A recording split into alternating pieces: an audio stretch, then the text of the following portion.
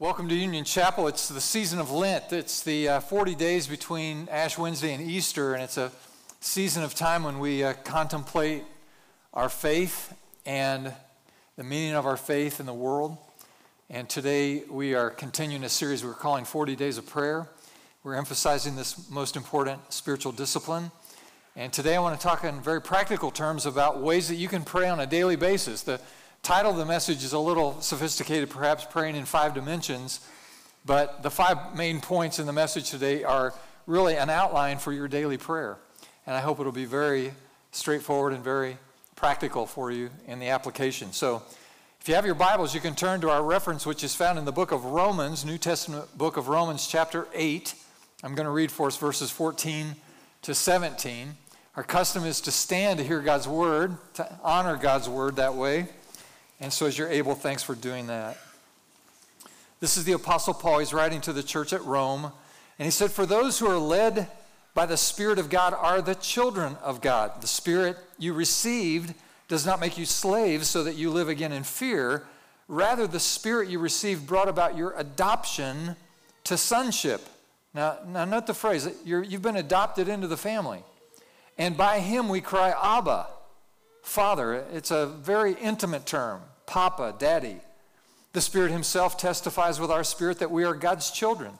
Now, if we are children, then we are heirs, heirs of God, co-heirs with Christ, if indeed we share in his sufferings, in order that we may also share in his sufferings, in his glory. So may God encourage us today.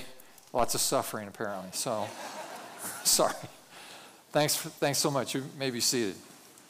Hey, I have a question for you. How many of you remember the old pop music group called the Fifth Dimension? You're old enough to remember that. Raise your hand, keep it up. These are the old people in the room. Look around. So, you remember some of their hit tunes like Up, Up, and Away? Remember that one? Yeah? How about Wedding Bell Blues? Okay, how about Last Night I Didn't Get to Sleep at All? Yeah, some of that. How about Grazing in the Grass? How about Stone Soul Picnic? Yeah, remember that? One Less Bell to Answer. Is that ringing at all? How about this one? Aquarius. Let the Sun Shine In. Okay, yeah, remember that. We could probably all sing that right now, couldn't we? It would be weird, but we could do it probably. Yeah. The question then is, what in the world is the fifth dimension? It's kind of a curiosity. There are scientists now who actually study dimensional theory and dimensional physics, and it's a fascinating subject. But we all know that we live in a 3D world. If you just go from point A to point B, one line there, that's one dimension, and then if you add a little width to that, another line, then you have a second dimension. And if you put a dot up above that and you maybe visualize a pyramid, now you have 3 dimensions. And of course, we live in a 3-dimensional world. As we go through the world, because of our 5 senses, we actually perceive the world in 3 dimensions. When you look at me, you see a person who has height and width and depth, and so there's dimensionality. When you look at a TV screen, that's only 2 dimensions, and so you don't get the undulations of a putting green, for example, or the real relativity of a mountain scene or whatever. So you have to let your mind kind of imagine reality, although you're looking at 2D. You know, hologram technology is just around the corner. And a hologram, of course, is a projection with lasers and other lights that creates an image in 3D so that a hologram perfected looks just like real life.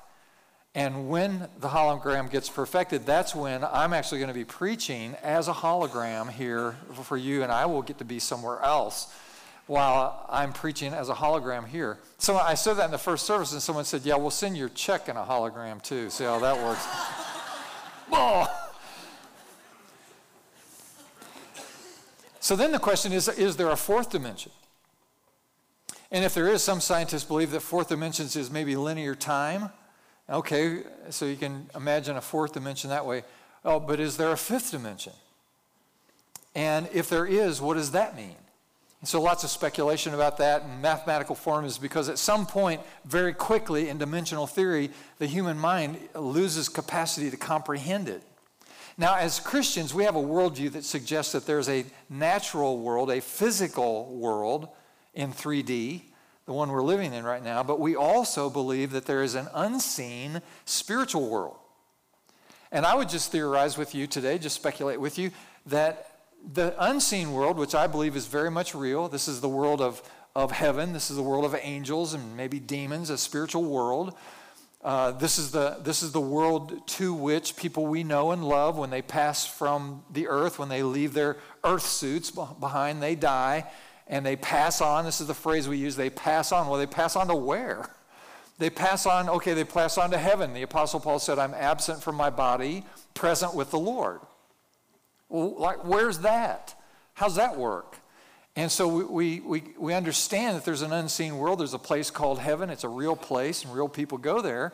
Okay, so how do you comprehend that? Well, in the way I perceive the world, it's a real place, but it's just dimensionally different. And it's not that far away.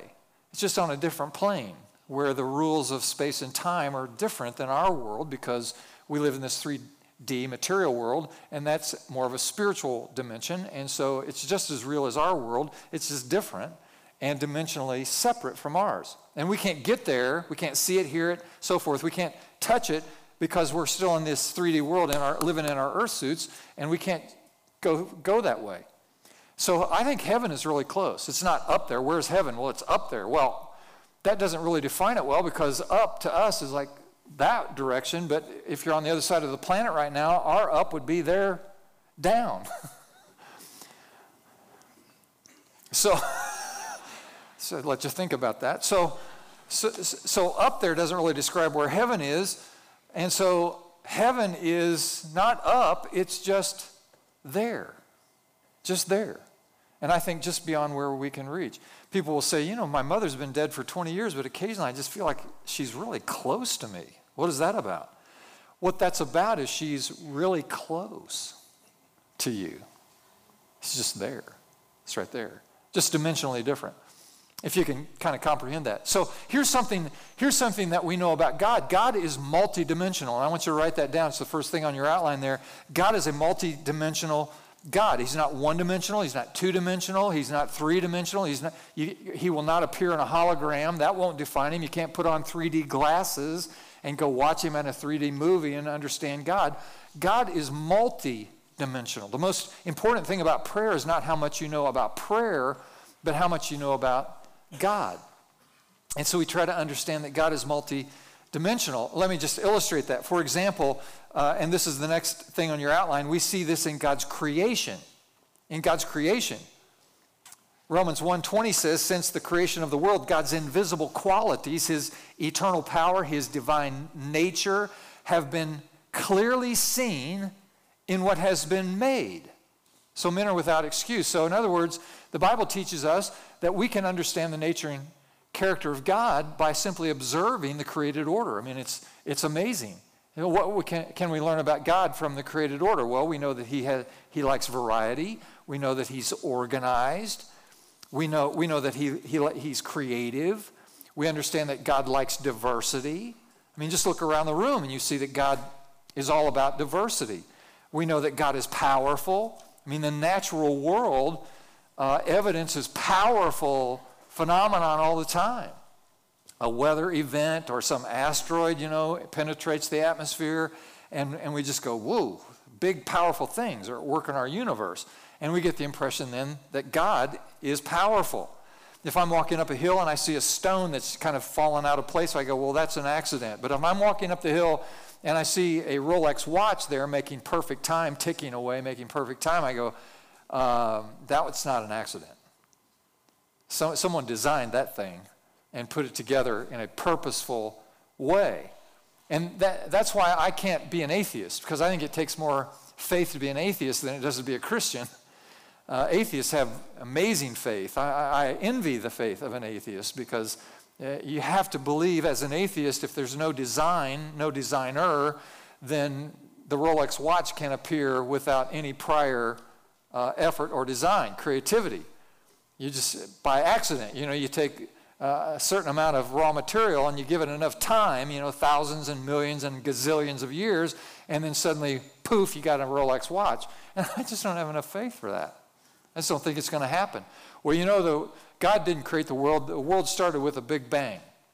Okay, I've got no problem with a big bang. Start it with a big bang, fine.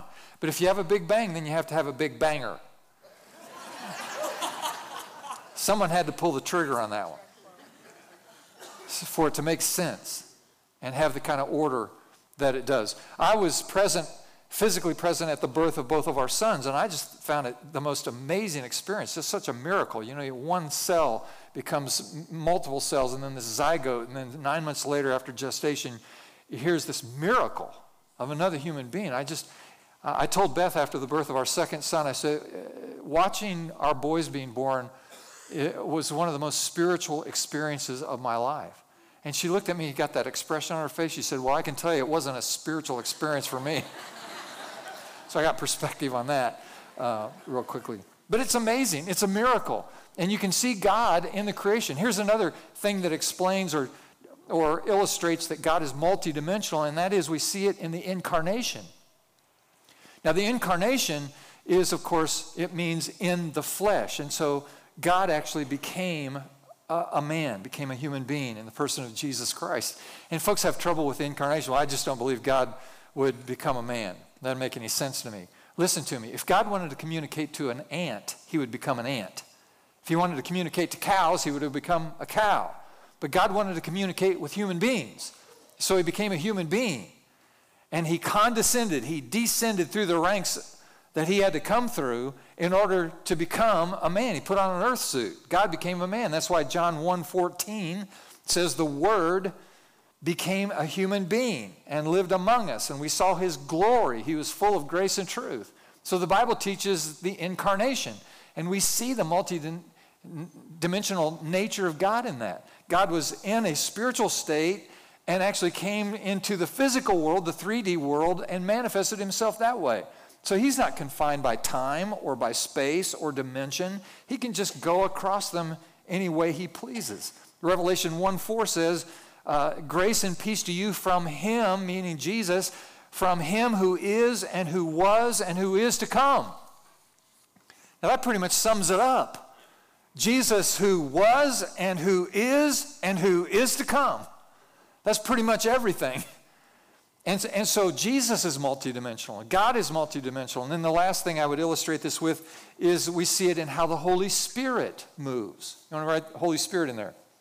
John 3:8, the wind blows wherever it pleases. You hear its sound, but you don't know where the wind comes from or where it's going.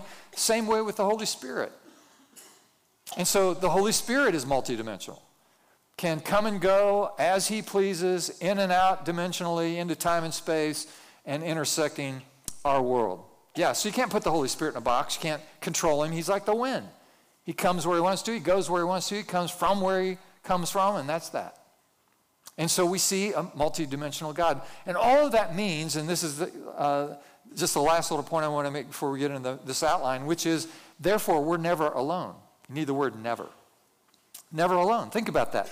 God's in our past, he's in our present, he's in the future, he's here, he's there, he's in heaven, he's on earth, he's in the spirit world, he's in our natural world, he is in us, he's above us, he's around us. God is multidimensional.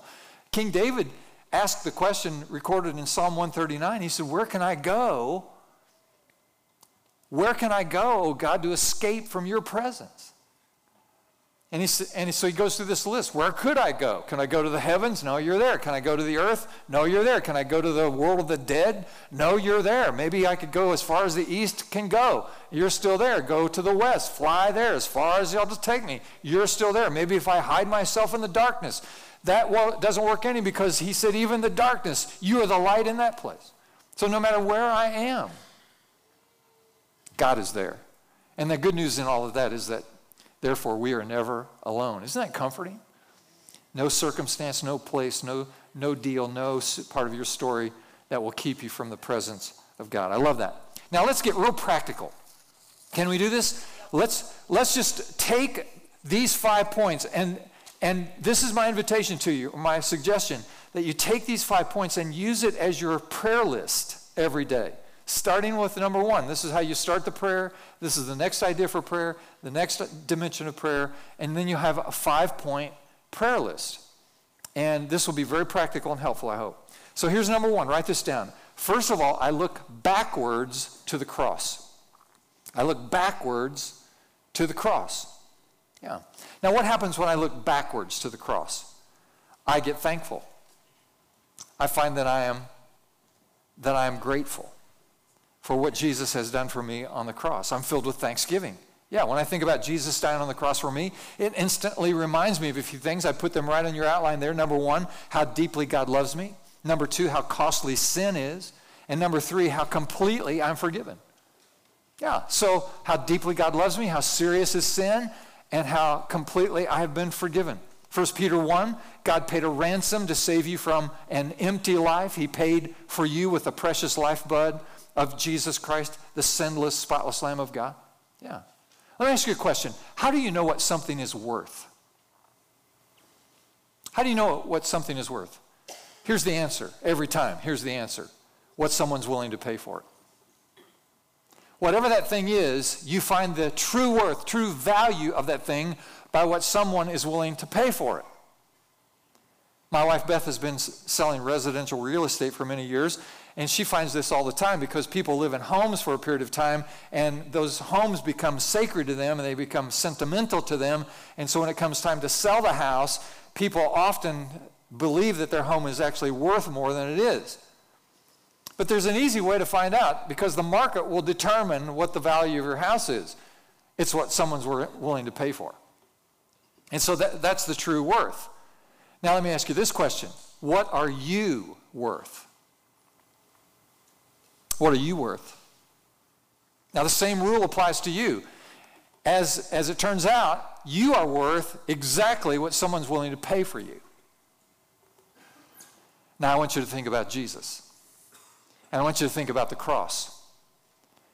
And here's what we know about you and your worth. That God was willing to bankrupt heaven in order to purchase you, redeem you, to buy you back from the penalty of your sin. And so if God is willing to go to the extreme expense of offering the life of his very own son in order to purchase you, what is your worth? You're worth a lot. You are worth more than you have ever imagined. You're worth a lot. You're worth a lot. Yeah. So when you pray, first thing you like to do is to look to see how much Jesus loves you and how much you've been forgiven.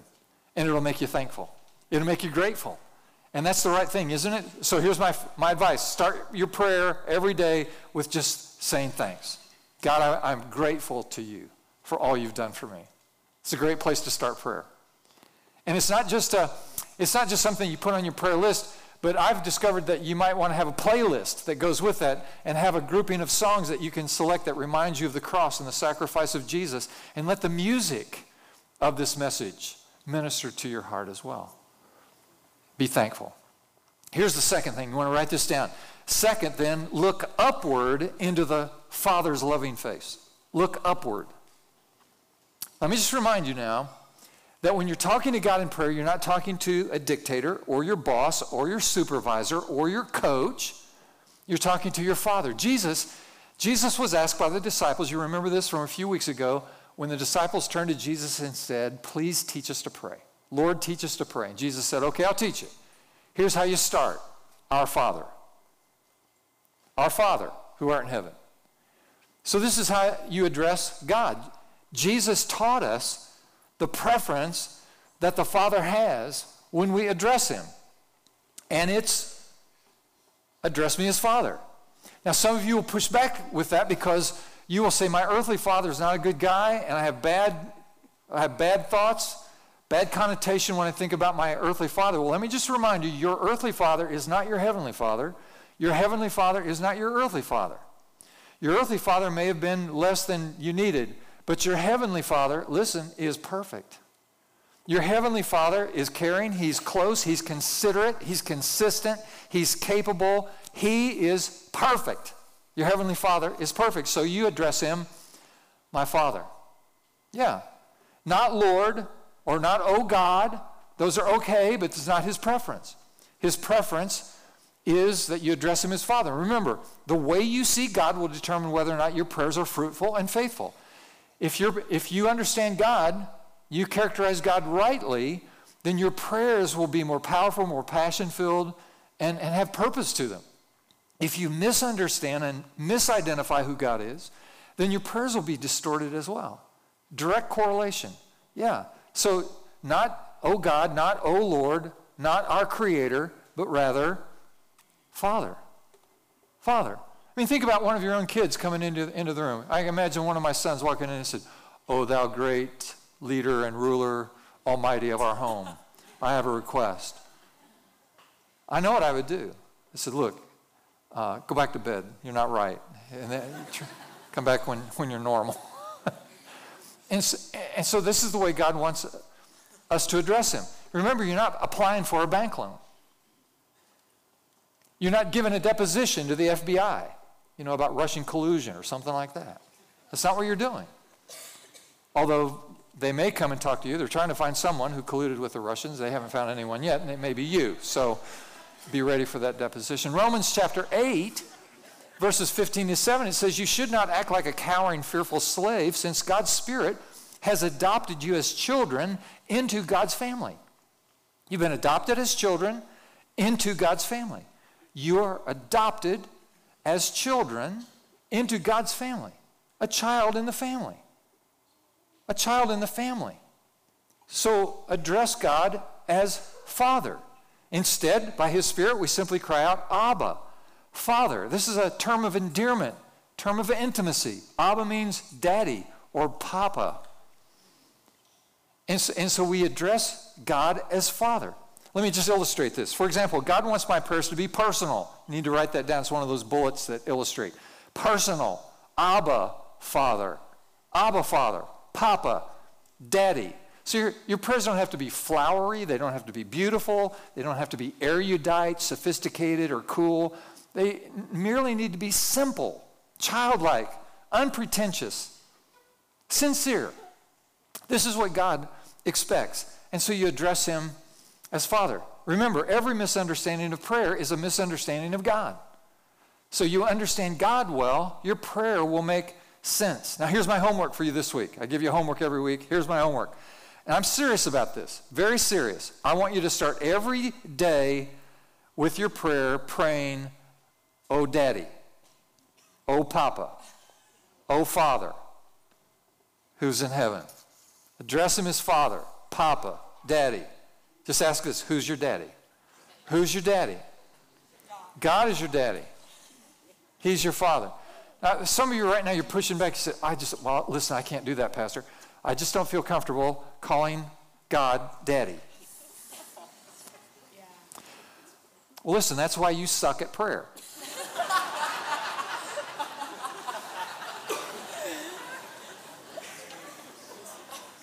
Because you're mischaracterizing who God is. He's your Father. He's your Papa. And that's how he wants you to address him. So God wants you to be personal with him. Another way that illustrates the other bullet there is God wants my prayers to be passionate. Passionate. Write down the word passionate. Cry out. When we pray, we cry out. Abba, Father. Put a little oomph into it. A little emotion, please. A little passion. Like you actually care about what you're doing. Why do you think you have emotions? You have them. Why do you have them? I'll tell you why you have emotions. Because you've been made in the image and likeness of God. And God has emotions. And he's created us in the same way. Let me just remind you, the Bible's clear about this. God emotes all the time. For example, God can get angry. He can be frustrated. He can get jealous. He can get impatient. He can be grieved. God has all kinds of emotions. And God also feels our pain. God also empathizes with us in our concerns and challenges. He loves.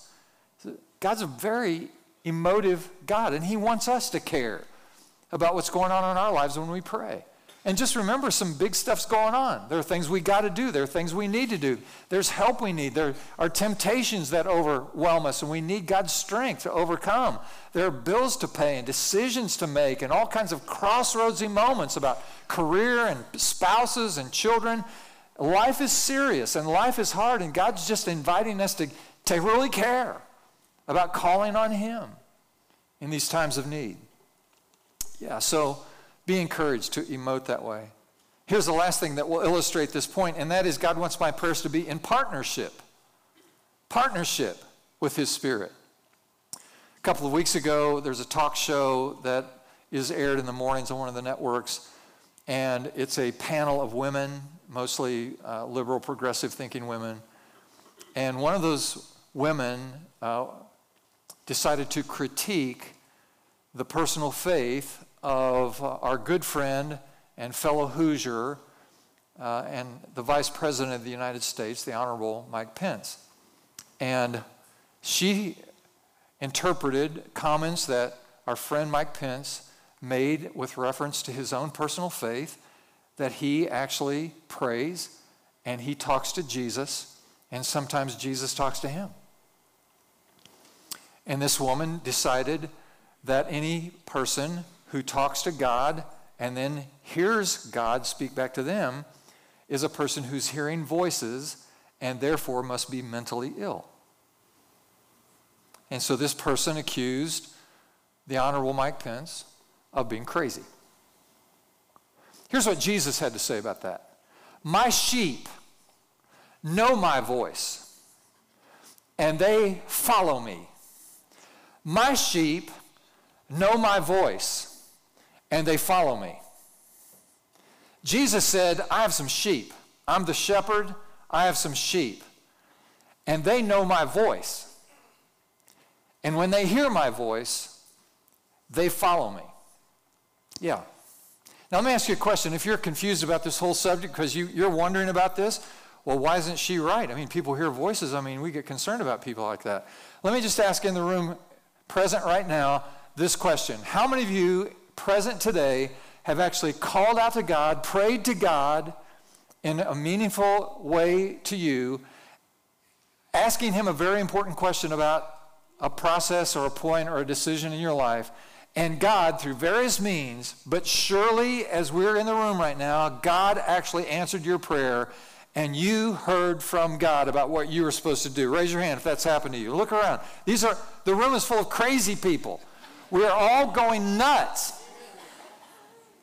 according to secular culture. But Jesus is the good shepherd, and his sheep know their voice, and they follow him. It's good preaching right there. Yeah. Okay, so here's step number one. We look back, and we're thankful for what God's done for us. Number two, we look up into the loving face of our Father, and we desire intimacy with God. And now here's number three. I look inward to Jesus living inside of me. Now, here's the good news. When we say yes to Jesus and the invitation to receive his gift of eternal life, we pray a prayer, a heartfelt prayer, to ask Jesus to come into our life. What happens in a moment like that is God answers that prayer every time. And the Spirit of God will actually indwell us. The Bible teaches that we now become the containers, if you will, the vessels, if you will, the temples, as another metaphor, of the Holy Spirit. So God indwells us. That's the promise. So God is in us, and that's all good. So when we look inward to Jesus, we're talking to God who lives in us. Now, there's also another dynamic that happens when we look inside, and that is we see other stuff in us that's not like Jesus. Jesus is in there, and then there's a bunch of other stuff in there. And these are the opportunities for us to become better people as God reveals to us some of those issues. For example, we all have bad attitudes, or we have secret sins, or we have some compulsions, or fears, or hurtful memories, or resentful thoughts, or unforgiveness, or bitterness toward other people. And these are things that are unlike Jesus, but are besetting sins in our lives. And so by looking inward, we are asking God to reveal to us some of those things that need to be healed, need to be forgiven, need to be removed from our lives so that we can improve and become better people. That's why 2 Corinthians 13 says, examine yourself to see if your faith is real and growing. Test yourself. Remember, Jesus is living in you unless you fail the test. Beth and I have been married over 40 years, and as we've rehearsed our marriage from time to time, we're aware that there have been times or seasons in our marriage when we weren't particularly intimate. And in today's postmodern world and in the upside-down value system that pervades our culture, let me just say about intimacy that people don't have a clue what it means. People are running around desperate for it and don't have an idea about how to actually get it. One of the upside-down ideas in our culture today is that if you engage in sexual activity with someone, then you're intimate with them. And sex has very little to do with intimacy. And in some cases, nothing at all. It's just mingling bodies. The way you become intimate with someone is by intermingling your souls. So sex can become a component of intimacy, but many times in our culture today, that has nothing to do with intimacy. So people just run around from partner to partner trying to figure out how to be intimate with people, and they never achieve it. So the question is, how can I learn to be more intimate in the meaningful relationships in my life? And the answer is, the best way to do that is to develop intimacy first with God. And as you pray to God and you look inward and you ask God to reveal to you the issues in your life that need to be healed or forgiven or restored, then you're developing an intimacy with God at the level of your soul, your mind, your will, your emotions. You're connecting with God. And you'll discover that God is a trustworthy place for these things. And that God will actually reach out to you in a meaningful, constructive, healthy way, and you'll begin to improve. And you'll develop intimacy, and now you'll have an experience and a model for what intimacy looks like so that you can begin to apply it in the other significant relationships in your life. So the first place to learn intimacy is in your relationship with God. And the better you are in relating in a vulnerable, honest, open way with God, the better you will be in the intimacy relationships with others. Yeah.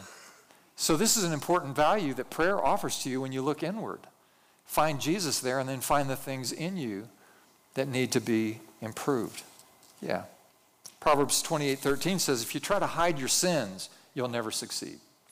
But if you humbly confess and reject them, you'll receive mercy. Isn't that encouraging? There it is. So be encouraged. Okay, now we're ready for number 4. We look backward, we're grateful, we're thankful. We look inward for intimacy with God. We receive the Father's love. We look inward for improvement, where we confess our sins and ask for God's grace and help. Now here's number 4. We look around and ask the Holy Spirit to use me. We look around and ask the Holy Spirit to use me. Now let me just tell you what the most dangerous prayer that you can possibly pray. This is the most dangerous. And I warn you ahead of time, if you're not sincere, do not pray this prayer. It's only 2 words, but it's very dangerous, very risky stuff. The 2 words that are most dangerous in prayer are, use me. Use me. Let me tell you, if you pray sincerely before, and you say, oh God, use me. Let me tell you what's going to happen. I'll predict this with 100% accuracy. God will wear you out. He'll just wear you out. He'll wear you out. And the reason he'll wear you out is because the world is waiting. The world is waiting. It's a dangerous prayer. And so contrast that. Instead of criticizing the world or complaining about the world or judging the world or whining about the condition of the world, and for heaven's sake, spending so much time blogging about all the problems in the world, start doing something to make it a better place. We have lots of critics. We have lots of judges. We have lots of people who have an opinion about everything. I just got a reference from a colleague this past week. Go read this woman's blogs. You know, she makes a lot of sense. Okay, so I get on this woman's blog. This is what she had done the last 6 months. In her city, another city, she had been going to dozens of churches, mainline churches, independent churches, Christian churches, for worship on Sunday. And then people outside of the conventional Christian circle, you know, some of the cultish churches like Jehovah's Witnesses and Mormons, that sort of thing. And so she's been to all these churches, and then she blogged after her experience in all of these dozens of different churches and critiqued every one of them. So, well, this is what was wrong with that deal. This is what was wrong with that teaching. That was wrong with this music. That's what's wrong with this culture. Wrong, wrong, wrong, wrong, wrong. So she spends her life critiquing everybody else in their attempt to connect with God. Let me just say this. It's amazing to me how much extra time some Christians have, because it seems that they spend all this extra time challenging and criticizing and judging other Christians for the way they're trying to do it. I don't know where they come up with so much time. I say this to Beth all the time. She's my witness with this. Yet I see this phenomenon happening so much, and I just go, where do people have the time to actually do this? There are Christian leaders, they write books on why other Christians aren't doing it right. They spend enormous amounts of energy trying to correct everybody. I don't know where they have the energy for that. I don't have time for that. Someone illustrated it this way. In my simple-mindedness, this helped me. He said, now imagine the Christian boat. It's the boat called Christian. And you're in the boat. And this boat has some oars. And you can sit down and you can grab an oar and you can start rowing.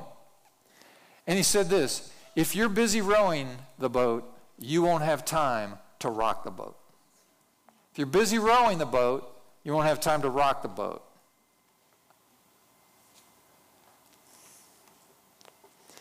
And this plays out over and over again, and I've observed it for decades now, that the people who are most fussy in the church are the people who aren't doing anything.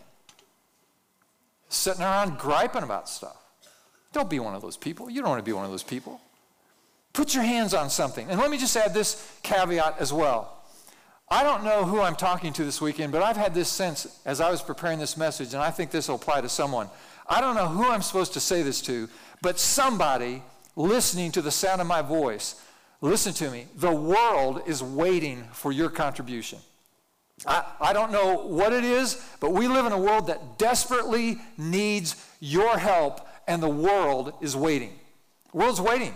When you find a need and you have an interest, you got an ability, you have some connection with that, you have some passion about that, listen, those things fit together, and you ought to put your hands on it and do it. One more caveat. By the way, try to stop doing something that's really, really important, really, really great. So many times I've met Christians who say, I believe God has something great for me. God's going to really use me someday. God's got a big plan for me. He's got an important assignment for me. And I'm being patient about that, but I know it's just over the horizon. God is going to give me something really significant to do. And let me just say to you, stop it. Stop trying to do something important. Stop trying to do something significant. Listen, put your hands on something, whether it's significant or not, and if you'll do it with the right heart and the right love and the right passion, God will make that thing a significant thing because you've brought everything you have to do the job. We were in a volunteer meeting many years ago, lots of people in the room. We were talking about different needs in the church. You can volunteer to do this, this, and this. And one of the needs we had at the time was we need someone to empty the trash cans in the restrooms in between the services. Because the containers were filling up in between the services. We need someone to empty the trash cans in between services. That's the job description. Someone raised their hand. They said, well, what does it take to do that job?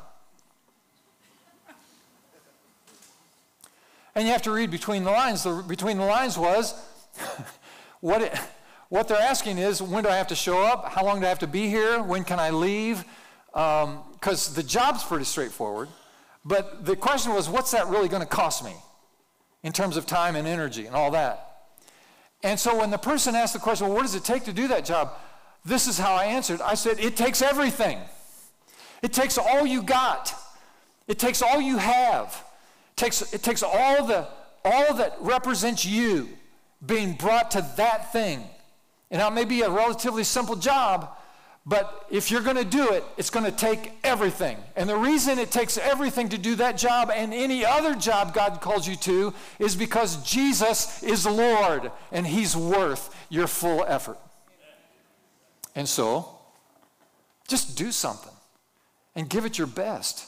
And you might discover that the small thing you do turns into a big thing because it influences the people that you care for. It's good preaching. This is really good preaching. So good. I know good preaching when I hear it. It's good preaching. I know bad preaching when I hear it too. It's very sad. So look around and ask the Holy Spirit, what can I do? Here's the last thing, very briefly. Look forward into your future. Look forward. Use this as a prayer point. Every good parent, every good grandparent loves to hear their children talk about their dreams, talk about their hopes, talk about their ambitions, talk about their vision. And God loves to hear it too, because you have dreams, don't you? I told you a couple of weeks ago, I've had 2 prayers I've been praying for 40 years. God still hasn't answered it. I bring it up. God, you know, in the future, I'm hoping to see this, hoping to see that. God loves to hear that stuff. So bring it to God, looking forward. So this is the prayer outline. You look backward and you're grateful. You look upward for connectivity and intimacy with God. You look inward because you want to confess your sins and improve as a person, get the help you need. Fourthly, you want to look around to see what needs you might meet. And then fifthly, you want to look forward because God has an expectant future for you. And he wants to lead you into that purposeful life. Well, let's pause now and let's just pray about these things. You've got an outline for prayer, and I hope that you'll use it. Now let's pray. I want to end the service today just by asking this question. Maybe you're a person in the room today and you've never opened your life to Jesus Christ. And let me just remind you, he loves you very much. You heard the testimonies and witnessed these candidates who submitted to water baptism today. They followed Jesus in obedience through water baptism. And maybe that was very meaningful to you, impressive to you. Let me remind you that Jesus paid the ultimate sacrifice for you. Maybe this is your day. This is your time. This is your moment right now. And you'd like to accept the love that God offers to you through Jesus Christ. Now listen, I want to give you some words to pray, but there's nothing special or magical about the words. But if you'll be sincere and believe them in your heart, God will always hear your prayer. So I'll offer the words and you pray them, or some similar kinds of thoughts in your own heart, and God will hear your prayer. Jesus Christ, I don't understand it all, but as much as I know, I surrender my life to you. Just say that in your heart. Jesus Christ, I don't understand it all, but as much as I know how, I surrender my life to you. I want to know the purpose you have for my life. I want to live the kind of life that you have made possible. I want my past to be forgiven. And I ask you to give me a purpose for living and a hope for heaven. That's my prayer. Thanks for hearing me. In your name I ask. And everyone said, amen. Would you stand with us?